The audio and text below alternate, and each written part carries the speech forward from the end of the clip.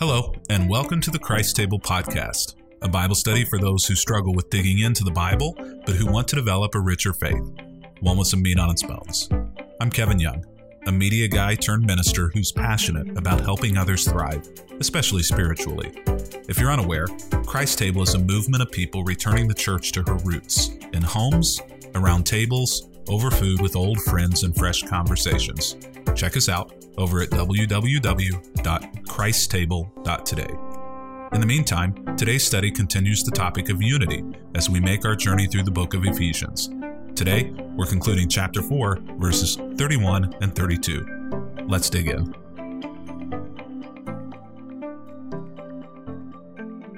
One of the things that we realize whenever we come now here to Ephesians chapter 4, verses 31 and 32 is that Paul has been giving us a lot of practical advice on how we can best live a life of full devotion to God and to Jesus Christ.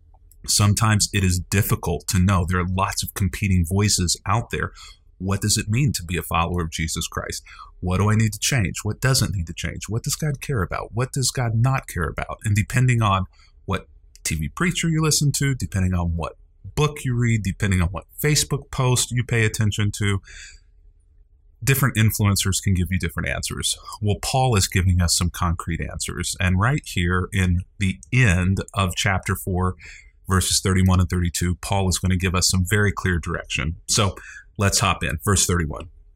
Get rid of all bitterness, rage, anger, harsh words, and slander, as well as all types of evil behavior. So Paul has kind of distilled some of the ideas that he's been talking about up until this point.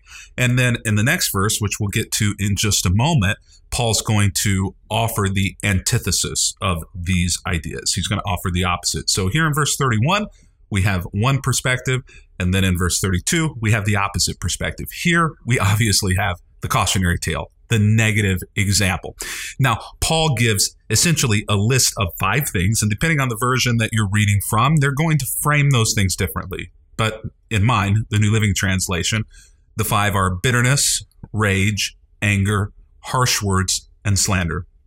Paul says, get rid of those things, or essentially in the Greek, he lists those things, and then it says, get rid of all of that.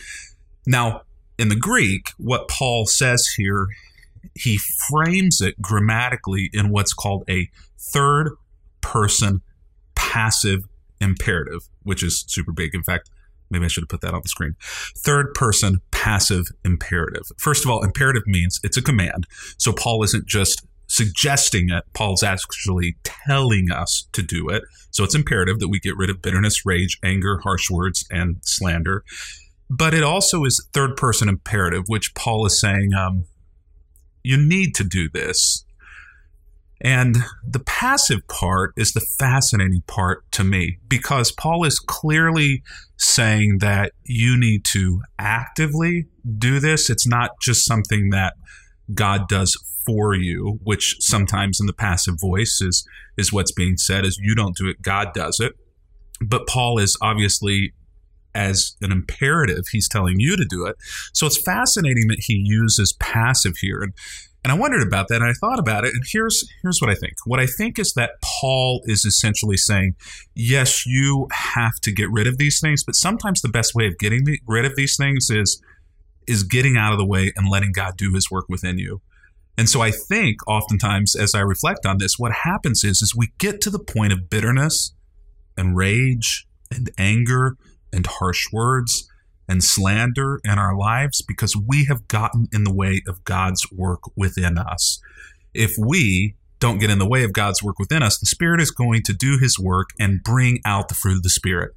But sometimes we can allow ourselves to get in the way of God's work. And so I think that's what Paul is essentially saying here is if these things are inside of you, you've got to get rid of them. And part of getting rid of them is making sure to pull yourself out of the way.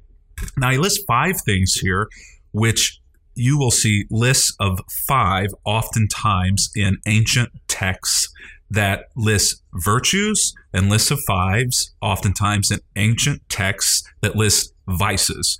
And so Paul here essentially has a list of 5 vices, and it's bitterness, rage, anger, harsh words or shouting, something that's verbalized, and then slander. Now, what I thought was interesting as I looked over this list is that there seems to be a progression in these things. Bitterness becomes rage, becomes anger, becomes harsh words, and becomes slander. I see something of a continuum. Now, I don't know whether or not Paul intended that transparently, but I see that here. And I think that this is perhaps a gut check for us to see, where are we on this continuum? Maybe there's a person or a problem or an issue that you're dealing with that has been growing. And maybe it began as just a bitterness, a frustration within, and then it turned to this rage inside of you that began to work its way out in anger, and then was directed verbally at the person through harsh words. And then, if that doesn't change things, it's not directed at the person anymore. It's directed at other people about the person, which becomes slander. And Paul says all of that essentially can be evil behavior. Maybe, though, sometimes it's not one particular issue or topic or person. I know some people that this is how they roll. This is the way they live life. They live life in a place of bitterness. Everything is something to be bitter about. And eventually that turns into rage, and they become people of rage, and then anger, and then harsh words. Everything they say to everybody is harsh and shouted and direct, and they become people who, it doesn't matter who it is or what it is, they're always talking about somebody else behind their back about something that they didn't like. Paul says, for a follower of Jesus Christ in particular, these things are super problematic. They create disunity among each other, among the body of Christ, the community of faith, and eventually with God as well. And that's a problem. So Paul is now going to give us the antidote, the opposite of that. In verse 32, he says, instead. So you see that, kind of conjunction there that's in the middle to say now 180 degrees opposite. This is the alternative. This is the instead. And he lists 3 things here. I'm glad it's not a list of 5. 3 are easier than 5. Be kind to each other. How far could kindness go in this world and making this world a better place and a more Christ-like place? So be kind to each other. Be tender-hearted. Be a person of a soft heart rather than a hard heart.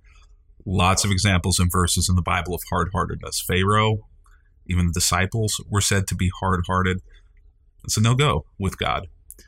And then third, forgiving one another. So kindness, being kind to each other, tender-hearted, a soft heart, and then third, forgiving one another. Fascinatingly, the kindness part, the word that God uses for kindness here, the word that Paul uses for kindness here, is a word that is most often used in the Bible for God's kindness. And so it can be tough in all of these things, kindness especially, in order to understand what that means. And I think that what it means is what we see in God when it comes to kindness. And who is the best example of God that we have? Well, it's not me. I wish it were me, but it's Jesus. Jesus is the best example of God that we have. And so if we want to understand what God's kindness looks like, the best thing that we can do is become very familiar with the Jesus of the Gospels. A man who was unreasonably and unseasonably kind in comparison to the world. So be kind to each other, or treat other people as Jesus treated others. Love your neighbor. Be tenderhearted. Be soft-hearted.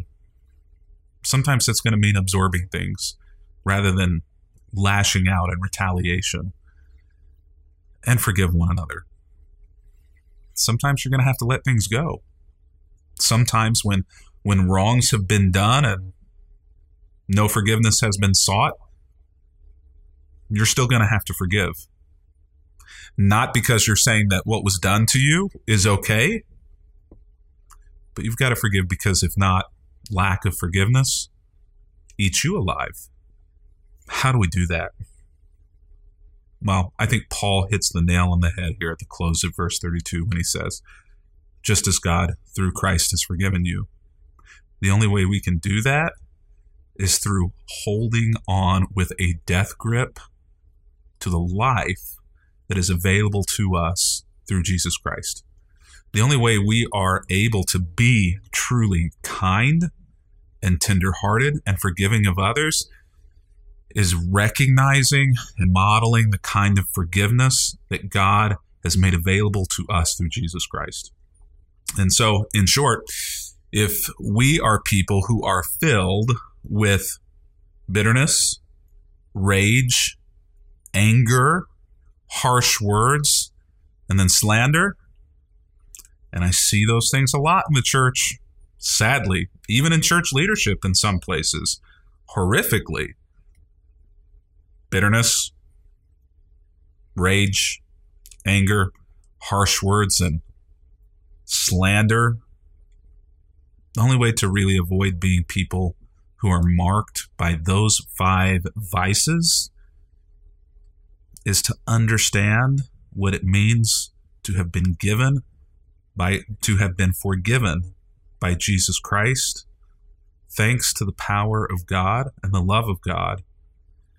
And in so doing, we are able to become people who reflect God's kindness, become people who are tenderhearted, and who are able to forgive as we have been forgiven. In short, Paul says here in this text, my hope and prayer for you is that you would be a person of goodwill, not ill will. And may that be truthful of all people who call themselves Christian or a follower of the way of Jesus Christ. And I might even say, because I think Paul would say here, that it is imperative. There is no other way.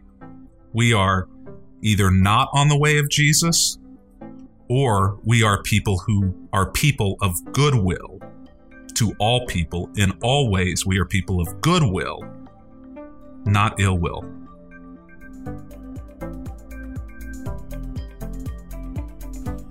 This Bible study from the book of Ephesians is brought to you by Christ Table. If you'd like to join us in the study, there's an easy-to-follow guide in the show notes. We'd love to have you join us. 65 million adults in the United States have dropped out of church, and that number will grow by 2.7 million before the end of this year.